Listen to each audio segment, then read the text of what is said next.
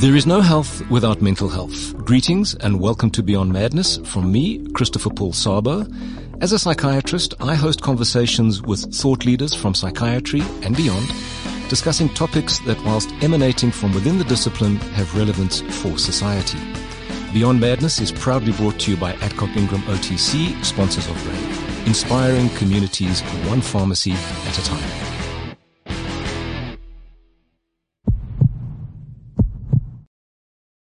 The World Health Organization reports that 121 million pregnancies annually are unintended, further noting that 6 out of 10 unintended pregnancies end in abortion, a total of 73 million annually, with 3 out of 10 pregnancies generally ending in abortion. The World Health Organization further notes that 45% of abortions are unsafe, with 97% of those that are unsafe taking place in developing countries, with a maternal death rate of unsafe abortion being between 4.7 and 13.2%. Aside from physical consequences, there may be psychological ones too. On today's podcast entitled Abortion, Whose Life Is It?, I welcome Professors Yogesh Subramani and Franco Guidosi. Yogesh is a subspecialist forensic psychiatrist and the current academic head of the Department of Psychiatry at the University of the Witwatersrand. She has also undertaken research and authored papers on the issue of termination of pregnancy, which will be referred to in today's podcast. Franco is a gynecologist currently in private practice and the former academic head of the Department of Gynecology at the University of the Witwatersrand. Yogesh and Franco, welcome. Thanks so much for taking the time to join us for this conversation. In some countries, a highly emotional and controversial one. Franco, I'm going to start with you because I think it's always important to define our terms of reference. And more specifically, what is the medical gynecological definition of the term abortion? Well, Chris, thanks for the invitation. Really honored. I think, first of all, the term abortion has its own kind of cloud in thought of from the public point of view versus the whole question of miscarriage. Right. Now, if we look at the term abortion and miscarriage, they're probably interchangeable other than when one seeks a termination of pregnancy, right, where the umbrella there, it's really abortion. So miscarriage is usually the word that patients like to hear or the public prefers to the wording abortion. And by a kind of generalization, it's the loss or termination of a pregnancy prior to viability. Now, the question of viability is the aspect, and recently we've had a lot from the States, so a lot of terms have been thrown around. But basically from this country would be the termination prior to about 24 weeks of gestation. Gestation, by definition, is the period of pregnancy that the woman has had prior to the desire for either terminating or the loss. Now, there's some of the older literature tends to support that maybe in a country like ours or the developing world, it should be closer to 28 weeks from a gestation. WHO have kind of tried to draw some lines, and they've pursued weight as an important aspect. So loss of a miscarriage loss of a pregnancy, the miscarriage, prior to a weight of 500 grams or 24 weeks would probably be the umbrella that we have in Africa. So, I mean, one has spontaneous and one has induced. And I think that is an important distinction in the sense that, and it's interesting that you bring back the term, not bring back, but you mentioned the term miscarriage, because I haven't heard that term used in a long time, actually, because we're very caught up on this word abortion, which I think in some ways has a very powerful meaning to it, or it's come to have a meaning. You know, I think when I was a medical student, abortion was just, the products of conception sort of prematurely expelled. And it was a technical medical term in that sense. Now it's come to mean so many other things. It's got a moral quality. It's become contentious.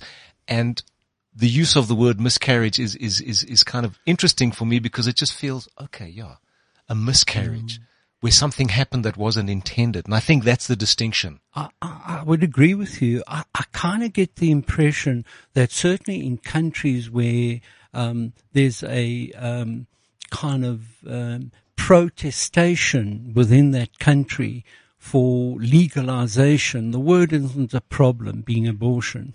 But certainly invariably when you're talking to the patient who's lost a pregnancy, I think not only is it a moral issue, spiritual, a stigma that goes with it, but the word that, certainly from a personal point of view, they prefer talking about miscarriage. Right. It seems to be something that happened which wasn't desired. Right. It was unfortunate, and I'm terribly upset about it. Yes. Whereas the word abortion tends to still have behind it this aura that it's something elective, that it's not a process that's natural, that it has to be induced. So there's mental ramifications that come out with the word abortion. And you see, for me, that's language is powerful. Yeah, and how we describe things. And I'm going to bring Yogesh in just briefly here because, this whole concept of abortion versus termination of pregnancy. So again, for me, there's a shift in the use of language, and I think it kind of changes because abortion simply does have specific connotations, whether one likes it or not. We've kind of moved away from, I'm talking being a medical graduate in the 80s, where it was just a term, but it had that kind of almost, how do we distinguish a straightforward technical term from something illicit? Because in those days it was illicit. And now we've moved to termination of pregnancy. So, I think language is important. Yogesh, what would you say? Absolutely. And thank you, Chris, for having me. It does have negative connotations if one wants to look at it broadly, yes. Abortion. And in yesteryear, when you use the word abortion, it was almost a given that it was something that was induced, it was something that was wrong. It remains steeped in an environment of moral, religious, ethical, philosophical underpinnings that is as yet undefined. So the shift towards, the act then changed from the Abortion and Sterilization Act yes. to, in 1996, the choice of termination of pregnancy. Yes.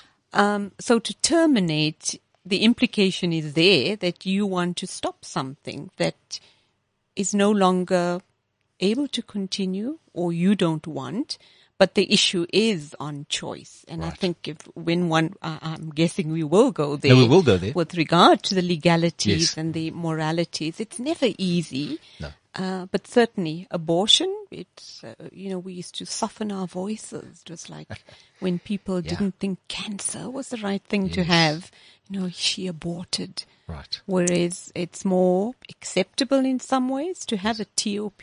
TOP. Some people don't know what it means. Right.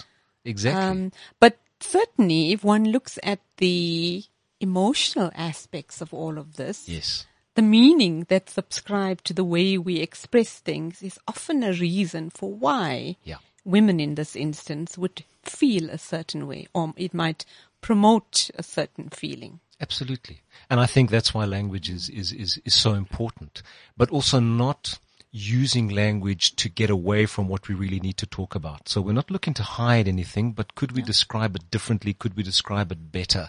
And specifically where we've got such an emotional issue, we don't need to charge it further. No. And so eventually my question becomes, how emotional should it be? Does it need to be an emotional issue? But we'll get to that. So just coming back to you, Franco, in terms of a medical reason for, let's call it now, a termination of pregnancy, where one is inducing a termination prematurely. There are instances where this is appropriate, for example, fetal death. So as a gynecologist, just walk us through that. Well, I think what's important is what we've just described isn't really age-related or time-related. It exists, the paradigm of the wording is as important today, I believe, as it has ever been. Now, from the essence of the practicalities, miscarriage or abortion, as you've said, is divided up into spontaneous or induced. And by definition, spontaneous, something goes wrong with that pregnancy within the paradigm of the time span we've mentioned, which causes either a complete loss or a minor loss of the pregnancy, which in medical term refers to the gestation. Now, the induction or the induced is what you were talking about as termination of pregnancy. Right. So in that group, something gets done, be it either medical or surgical, which ends that pregnancy not only by terminating the life of that baby, but the evacuation, which is so important, the evacuation of the products of conception. Yes. Now, both of these are then divided up into sterile or septic. So the whole concept from our point of view, the sepsis is where something goes wrong, there's retained products or there's an infection, and that was what was causing so much problems in the past, which has helped the country, the world really, looking towards bringing in termination of pregnancy. And the other thing that I think we must all understand, each pregnancy is either what we call embryonic or anembryonic. So in other words, from the access, a woman can fall pregnant. The gestational sac develops, but the baby doesn't. Okay. So that's called the blighted ovum. Right. Okay. Versus the embryonic.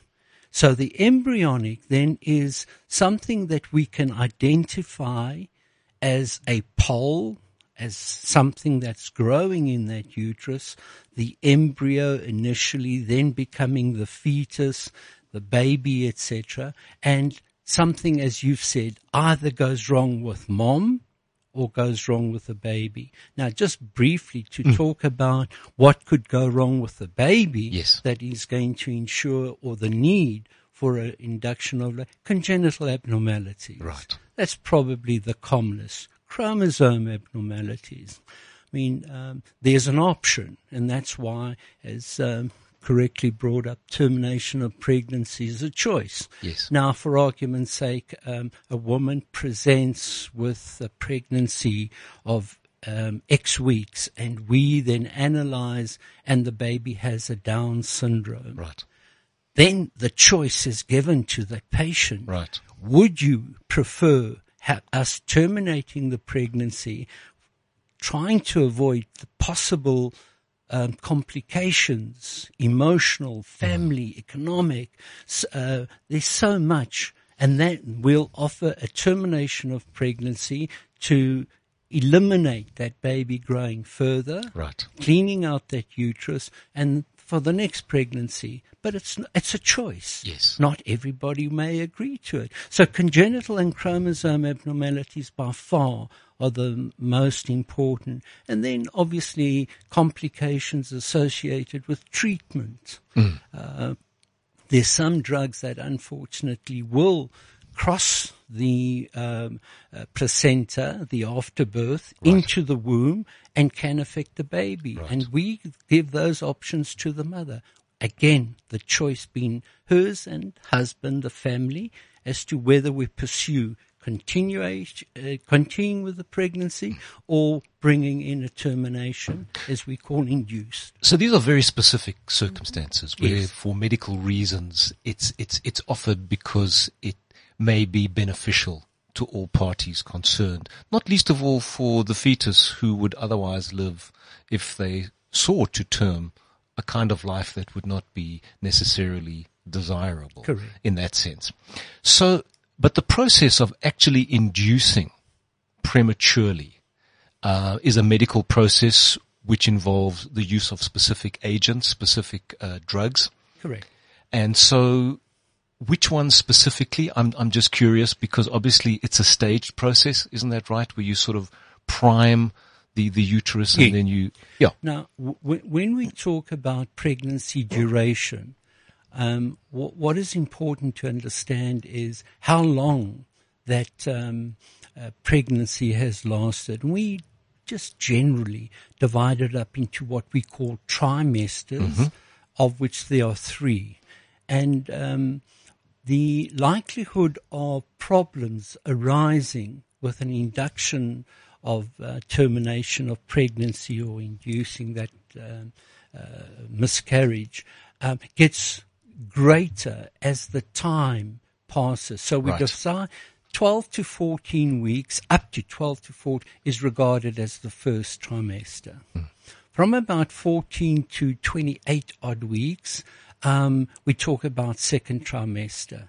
And then the rest is in the third trimester. Yes. So when we allude to mechanisms involved in termination of pregnancy, it's according to the gestational age, Okay. knowing that the earlier the pregnancy, the easier it is to attain Right. a sterile, clean, good result in the termination, and knowing that once you've gone beyond the 24, 25 weeks, it becomes hazardous. Okay, so the earlier the better, Yes, the in earlier that the sense. better. And obviously there's a medical approach where you induce, you expel the products, and then there's the surgical component inevitably, which is the so-called DNC. Correct. So that's the dilate and curettage. Well, what we've done, I think what you've mentioned earlier is very important. If we look at conceptions, probably about 50 to 60%, not just talking about the undesired pregnancies, but about 40 to 50% of pregnancies, conceptions, Yes. will miscarriage. Okay. So That's a high number. Yeah, very high. Now, I mean, you can imagine what's going on. You've got all these chromosomes from the female, all the chromosomes from the male, this kind of collusion of power, energy that's dividing. So things are commonly, we don't know about them because the patients themselves just generally can say, oh, I had a heavy period. Right. Oh, it was abnormal. I had a very slight 3 or 4 days overdue. I then had a heavy period. Now, those, a lot of them, if you tested for a pregnancy test, would in fact be positive. Right. So it's well described that miscarriage is on its own a common occurrence. Right. The earlier it is, the more common. Now, in the first trimester, what is advocated also by WHO is a medicalization of Yes. the termination of pregnancy, where 2 drugs are given to Yes. the patient who desires the termination, one of which is to try and still the growth of the baby and hopefully to cause demise. At the same time, then given tablets which then are associated with contractions of the uterus to try and extrude Right. the products of conception, Right. so that hopefully you end up with a clean uterus, which then on its own stops bleeding, and you don't require instrument evacuation. Right. Now, up until about 9 odd weeks of pregnancy, that works pretty well. It does really work well. But as you then progress more and more, it gets harder and harder to extrude the products of conception. And certainly your second trimester terminations of pregnancy, we need some instrumentation. And we try and avoid a sharp instrument. It's called a curette. Yes. To try and clean out the uterus. It has a significant amount of potential. So we rather use a tube. It's a cannula, which is attached to either a large syringe or to a vacuum aspirator. And we use the curettage to actually try and remove all the products simply on a suction basis. Okay. So you're more likely to get a good result and less likely to make a hole in the uterus, which could be devastating. I can remember, I don't know about you, Yogesh, but when I did my house job, so I'm dating myself, back in the 80s, we were all called housemen, whether we liked it or not, male or female. And we used to do a DNC list, in the morning, of a lot of the women who'd come in, and some were spontaneous, but others had been induced, and those were the days of the so-called backstreet abortions. And we had seen them taking various products, purgatives, aloe vera-based products, or coat hangers being utilized, and many of them were septic, and then we went in, they were incomplete abortions actually, and then we went in the following day, once they'd stabilized, etc., to do a DNC. So I'm kind of familiar with that approach where we were using the actual steel instrument. Correct. And in fact, one waited to feel the scrape. Yes. So that you felt that you'd actually cleaned it out. And when I was thinking back, I thought, wow, I was in my early 20s, so I didn't really think too much about it. It was just like, okay, that's a procedure. That's what we do. I don't know what your experience was, Yogesh. Absolutely. I remember it exactly like that. And you wait for that Exactly. sound. Yeah. And you're so worried you're going to perforate. Yeah, you're very careful. We get taught by our registrars and Exactly. obstetricians how to do it So properly. I've got memories of that. In fact, but one of my specific memories actually from that is of a young woman who had given birth to a fetus, which was fully formed. It was spontaneous. And I remember just seeing her and that fetus. And I was, as I said, in my early 20s, and I don't know that I thought too much about it, but that image still sits in my mind of this fetus, which was kind of fully formed. And I was thinking of her looking at this child, which is no longer a child. It's just a dead fetus. Yeah. And, it was within that whole context of doing gynae and D's and C's and backstreet abortions, etc., etc. And here was this woman, and many years later, I started to think about grief, and I was speaking with Yogesh about that earlier before we started the recording, and that experience of grief. Now, you're a gynecologist. Yeah. I think Yogesh and I will talk a little bit more about the psychological issues.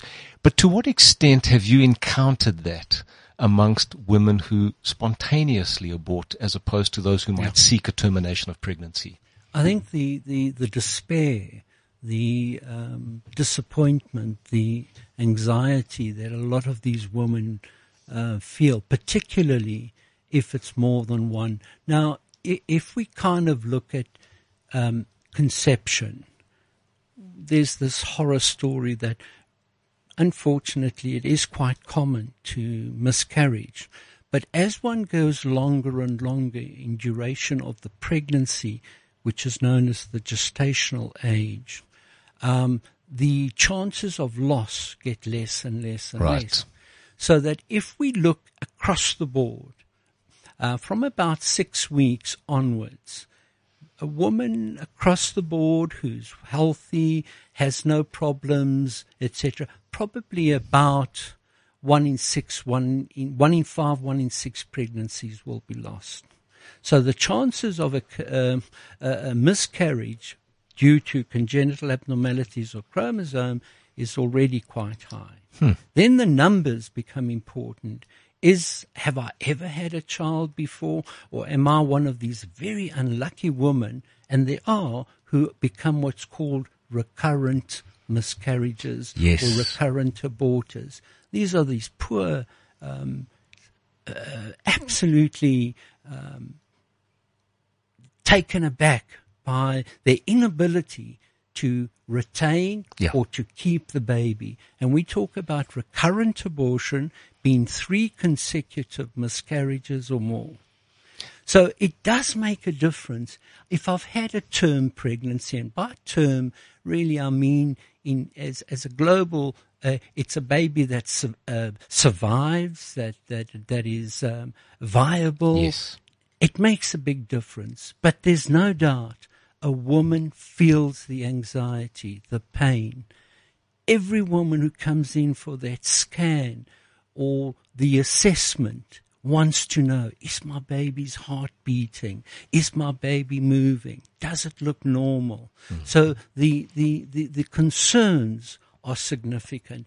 I do believe the suffering, the mental anguish is different in the woman who applies for a termination of pregnancy Yes. versus the lady who has a spontaneous miscarriage. And I'm sure you'll bring up all these aspects.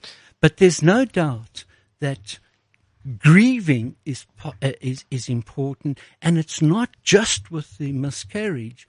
That postpartum period can be hectic for the family, the patient to recover, and a common question that one gets is, when can I start trying to fall pregnant again?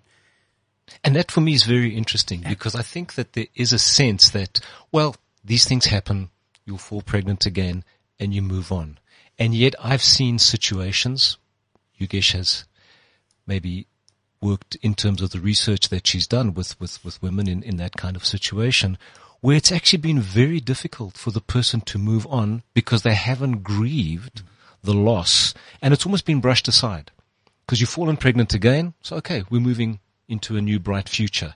And yet there was that connection with the first or the prior pregnancy that was lost.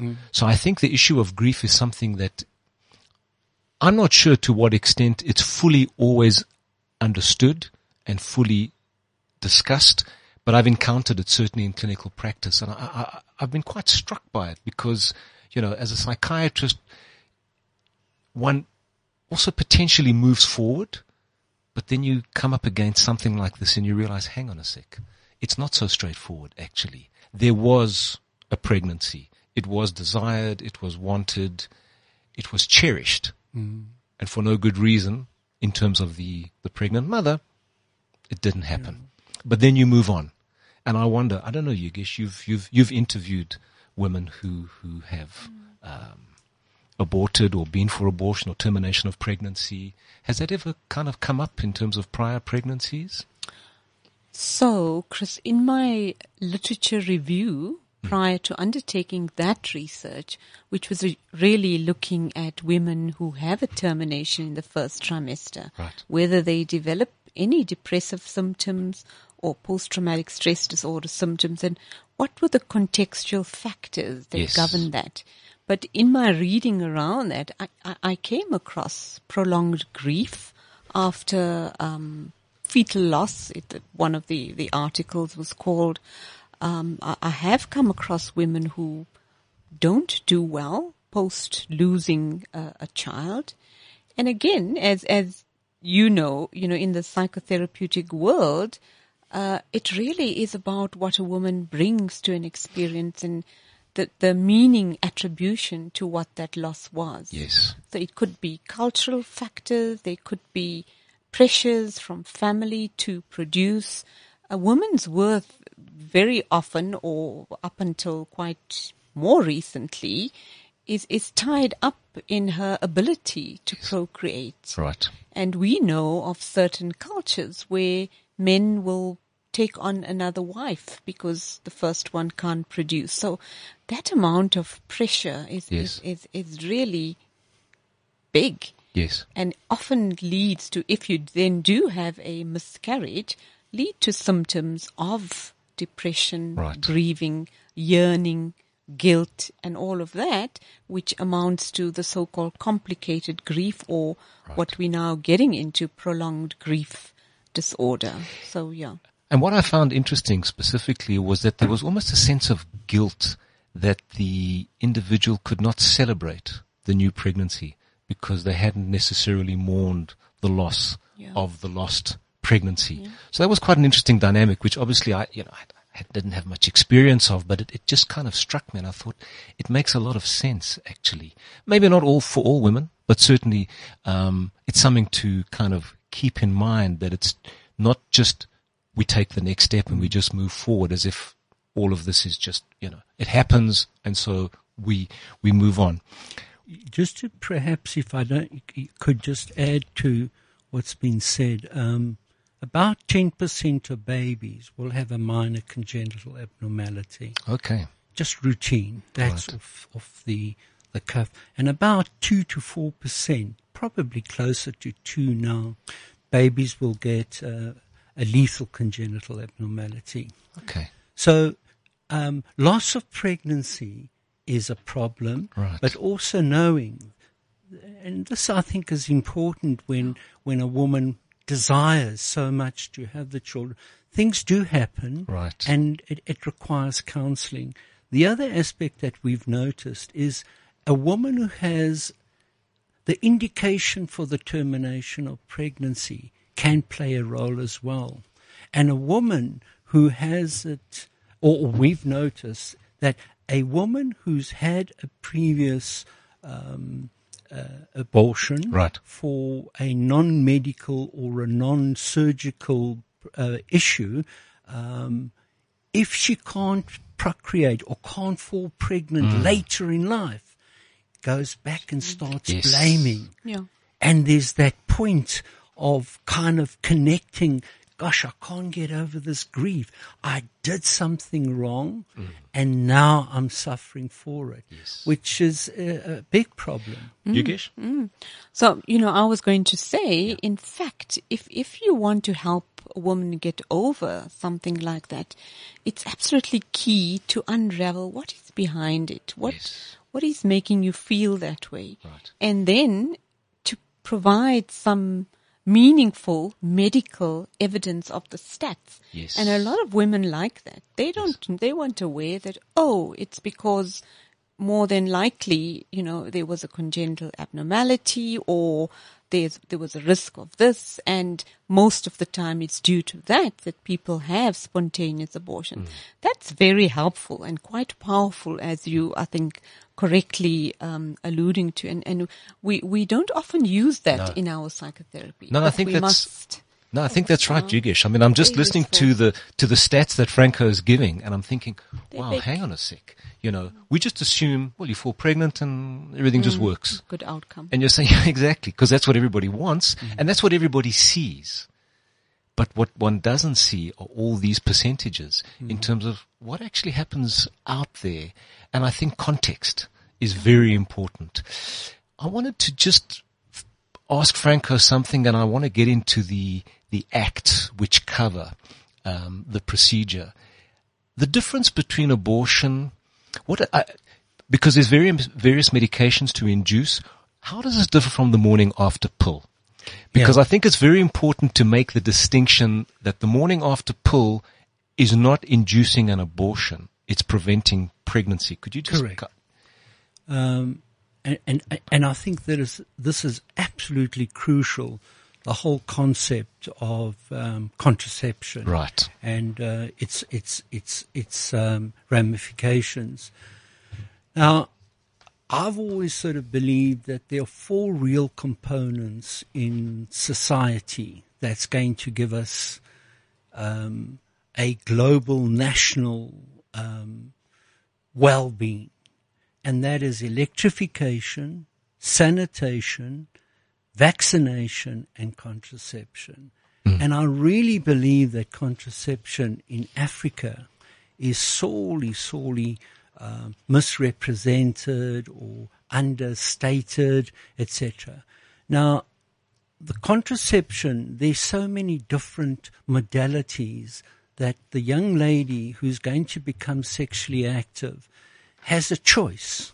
So that's important. I can drink it. I can get it as an injection.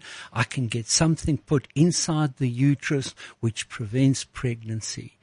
But once the sexual act has taken place, or there's been the unfortunate occurrence of abuse or rape, etc., what we talk about is the morning after pill. That's the one.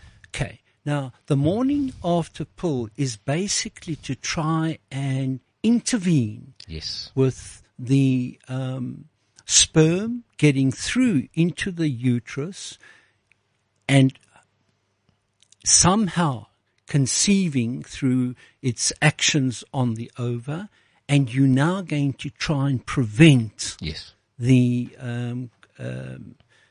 conception, or you're trying to avoid it, what's called nesting in the lining of the womb. Okay. And the ways you can either drink a tablet, which is an oral combined tablet available at all pharmacies, certainly through your general practitioner, which you take the day afterwards and the night afterwards.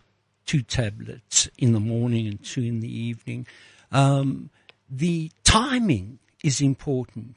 Now, if something's happened and you want to not try and fall pregnant, ideally within 72 hours, it's oral, and there are 2 different kinds of medications, or up to 1 week where we can use an intrauterine device. Right. Oh, yes, the insertion of the IUCD. Correct. Absolutely. So, and the IUCD, it's irrelevant which you're using. Yes. But we use the cheaper of the lot, which is the copper containing. Right. Okay. And that gets inserted into the uterus. As to whether you have to, the doctor has to remove it or leave it, I favor the system. Put it in within the 7 days and leave it. Leave it. You're going to be fine. Yeah. Now, what's important, the morning after pill won't bring your periods on immediately. So you generally fall into the cycle that you would have had anyway, but it makes the lining of the uterus in the cavity of the womb so unfavorable that pregnancy nesting doesn't take place. Okay. So I think for me it's a very important distinction. You're preventing versus aborting. Correct. In that sense. Yukesh, I wanted to touch on where psychiatry fitted in the old days. I'm going back to the days of the Abortion and Sterilization Act of 1975, where psychiatry was often called in to assess a young woman who, for reasons of having emotional difficulties, it would pose a threat to her. And that was where psychiatry kind of got involved with abortion. And then we had the change to the Choice on Termination of Pregnancy Act in 1996. And I think your comments, if you have any specifically on what the changes might have been and where that brought us from and where it brought us to. So, I mean, the big issue of choice. Yes. For a woman's right to choose. That was big in terms of post-apartheid dismantling thereof. It offered choice to women who heretofore did not have that choice. So that's the one thing. In terms of abortion on demand, Abortion and Sterilization Act, there were certain time frames, and as Frank was pointed out, up to 12 to 14 weeks. You couldn't on demand. You couldn't walk into your GP's office and say, I'm pregnant, I can't have this, send me somewhere, or can we do something? That was just a big no-no. But if there were specific reasons that you could ask for it, it would then involve, and as you correctly say, I remember sitting as a young registrar with Professor Clifford Allwood, and doing one of these assessments who'd been referred from our gynae colleagues. Yes. Young woman who'd been, I can't remember if she was a product of rape, or she had been raped, or there were other circumstances, and there were a few like that. Some we would say, and I often wondered, so what gives us the right to say yes to this one and no to that one? But in essence, if you had a history of severe mental illness, and the risk was determined by professionals, that continuing with the pregnancy would result in either serious detriment to the health of the woman, and we know that in the postpartum period, or in fact peripartum, is a very, very vulnerable area for women with mental illness, particularly for mood disorders, but certainly we now know for psychotic disorders as well, anxiety disorders. So to the woman herself, continued with that pregnancy would result in detrimental effects, or if it would be a problem to the child. The child. So if there were any identifiable features, as gleaned from our colleagues at the time, that put the child at risk, if there was a potential for fetal malformation. And the rest was really opinion based on things like, so it's a young woman with uncontrolled diabetes. Would she be able to manage the situation? Or it's a young woman with uncontrolled diabetes living in a shack with no support, no education, has, the likelihood of the socio-economic circumstances being dire to actually bring another being into this world. Would that impact on mom's ability and baby to thrive?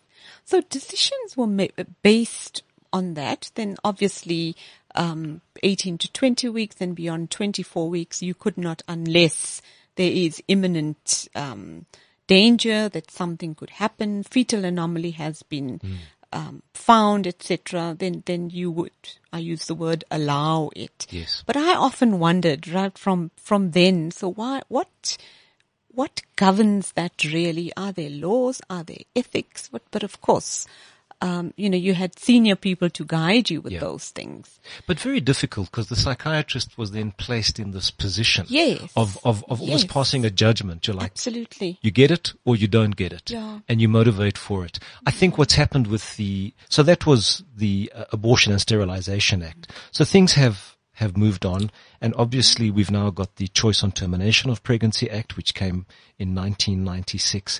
And I think what's very important for me when I looked at that act was the preamble to the act, which said believing that termination of pregnancy is not a form of contraception or population control, which I think is very important. And I suppose one of the issues is, what is the extent to which this procedure is used as a form of contraception?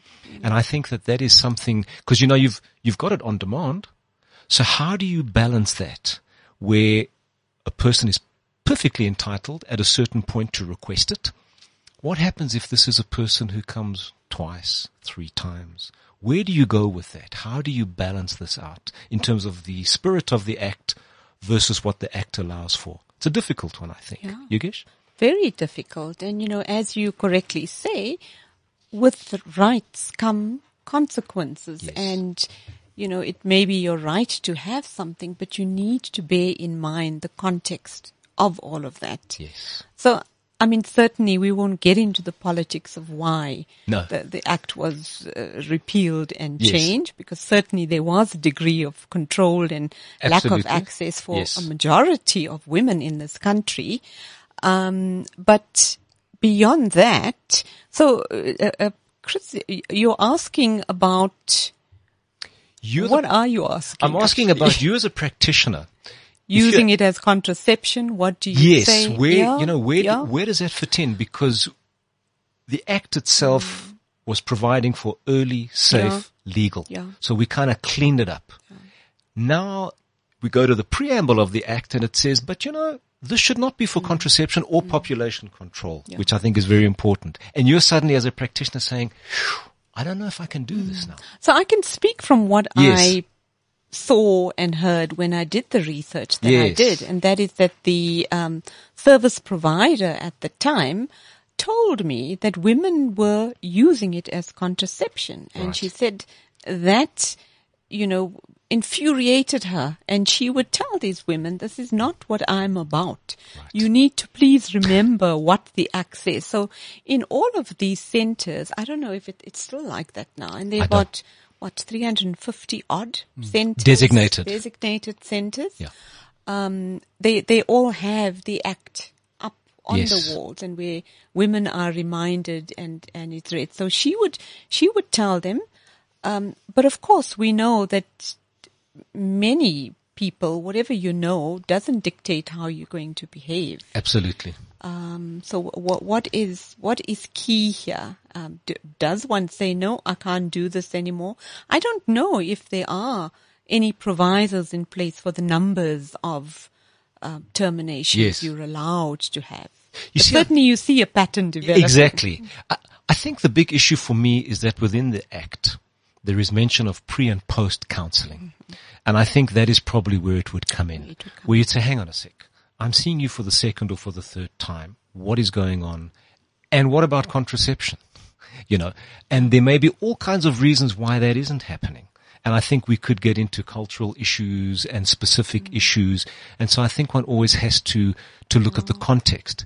But I think the one thing that struck me recently, we also saw women going from one center to another, I was so thinking that they're not kind Exactly. of caught out. Exactly. The one thing I would say about the Act is that it's very detailed and it's very specific in terms of who can do what, when, how it works, how many weeks you can have it on demand, how many weeks are special circumstances. And special circumstances means it's after a certain period, but if there's been rape or incest, those kinds of things are kind of a given that it would be provided. And it's also very specific in terms of who can do it, what their training has to be, the documentation for statistical purposes, not for identifying individuals. So there's a very structured approach within the Act. But now I came across... Sorry, if I could just add a few from my experience in the past. Remember, the Act brings with it an expectation. Right. And the expectation is that I'm entitled to make my choice. Yes. And I expect that this country will abide with what the Act implies. Yeah. Now, that brings with it, you have to have centers that are going to provide it. You're going to have staff to actually perform. You're going to have facilities, the need for facilities that are going to enable these to take place. And with it comes the conscientious objector. That's a question I was going to ask you. How often have you encountered that? Well, we do. It's a problem. So just to be clear, the conscientious objector is a person who says, for moral reasons, as much as the law provides for, I am not going to participate in.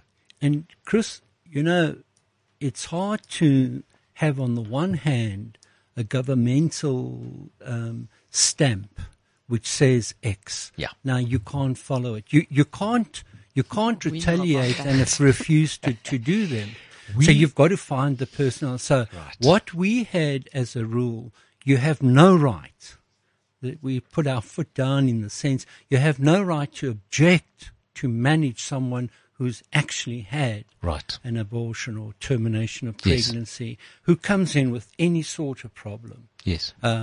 So that was mandatory, but you encounter a fair number of people who are not prepared to participate.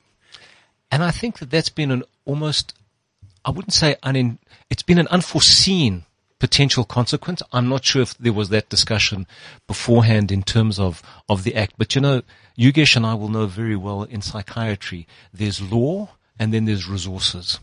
And I think one of the big frustrations we have is always that we have these laws, everything looks good on paper, and when you get down to the nitty-gritty, it doesn't happen because you haven't got the appropriate resources. And I think for me that's been a great frustration in terms of so many things. But the law also obligates that you find, if you can't offer it, you're going to have to find a center or a person who can do it. And will do it. Who will do it. Yes. Or who must. Someone's got to offer that service. So I think that hasn't been thought through appropriately, because you can't make a doctor or a nurse or a medical attendant, you can't enforce them to cooperate if they feel for religious reason, for whatever reason, I'm not prepared to participate. It's hard. It's very difficult. Yogesh? In fact, and we were chatting about these issues. I wonder, when we screen for suitability for training in medicine, ONG, psychiatry, do we ever think to ask about these things, get a feel for what people think? Because in my opinion, I agree completely and feel we should abide by that no matter what. So do we teach it? Are we teaching it, Franco, at medical school? I don't know, in ethics, and certainly not in psychiatry, but I'm going to start now. But in gynae, is there a lecture? Is it a requirement to say, if you want to do obstetrics and gynecology, we have a law in terms of termination of pregnancy, and you might be obliged. Now, are you in or out? Well, in all honesty, when I was still there, I don't know what the undertakings are now. It was a question that was posed in your interview. So it wasn't an absolute requirement. So in other words, you still were part and parcel of the selection that was put forward. Yes. But it was certainly a question that was addressed. So one has to be careful that you don't prejudice against somebody because of moral conviction. Correct. In terms of their possibility to be included as a trainee in a specialist training program. Because I think that's what you might potentially... No, you see, so I mean, these are the kinds of issues that one deals with. But the point I was going to make earlier is that backstreet abortions are still happening. Absolutely. Despite the law. So I came across the headline, that backstreet abortions are thriving in South Africa. There was a headline in July 2022. And then I went to look for some kind of science to see what is going on. And I came across a qualitative study where they'd obviously interviewed women who had undertaken backstreet abortions. And as much as they were aware of the legality, there were still issues around fear of others finding out and stigma in terms of judgment and mistreatment from providers. So in spite of what one might call progressive laws, there are still prejudices. And so we still have a thriving backstreet abortion industry. That's what I'm going to call it, because that's what it is at the end of the day. And so as much as we've kind of moved forward, I'm still thinking back to the 80s when that's what we used to have. And we thought this would potentially deal with that. But I'm not sure that it has. I don't know what your comments might be. I don't know why we thought that, because in my opinion, and perhaps it's years later I can say this, whenever there's something contentious, there's bound to be that. And women, and they said it in Harry's. Yes, right? It's Harry's, that's right. Absolutely. Her research, which was conducted in Cape Town. Yes.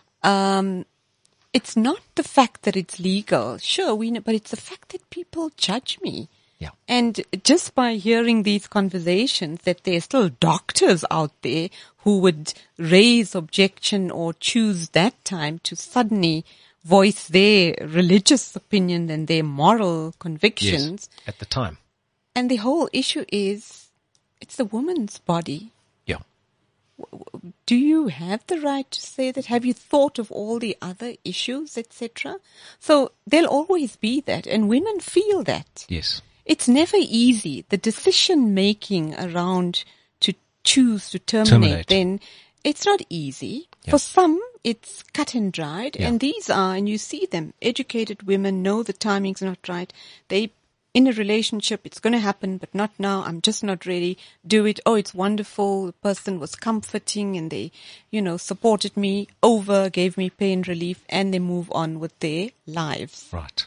But by and large, the woman who is conflicted because they're from religious families, or there's partner coercion, or there's other issues, and you then have a service provider who might come with an attitude that, oh, you again, or, do you know how many women are dying to have children and you want to do this? That's incredibly judgy. Right. So we need to start looking at that. So no matter what it is, even if it's legal, as long as there are those emotional issues, it will come with, and that's what I found impacted women in terms of who's going to have more guilt, who's going to develop depressive symptoms, who has resilience against certain things, etc.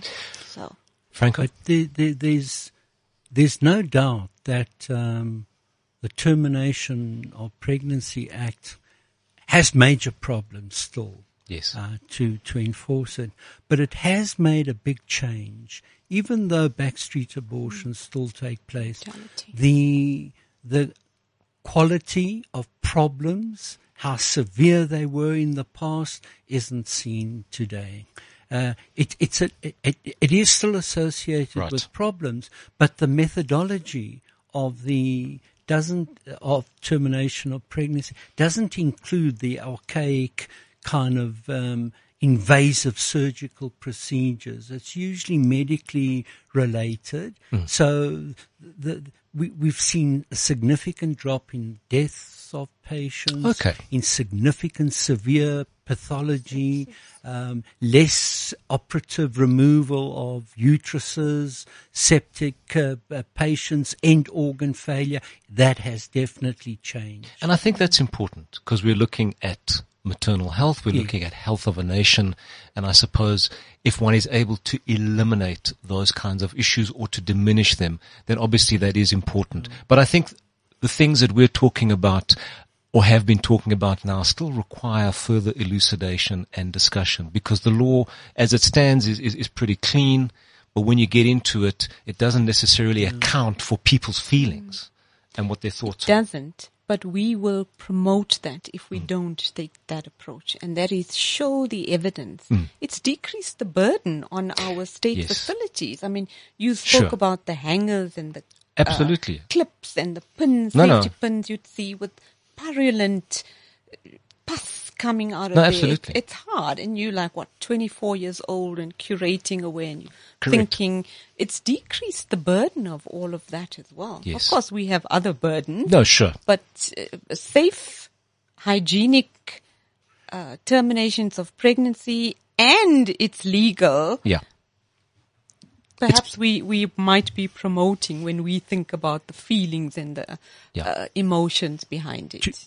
To come to a kind of conclusion of what the two of you have been talking about, on one aspect, because of the news, so it's open, and America has now brought out these draconian kind of notions. Well, this is the whole Roe v. Wade. Correct. Whereas ours, I must say, I think require revisiting.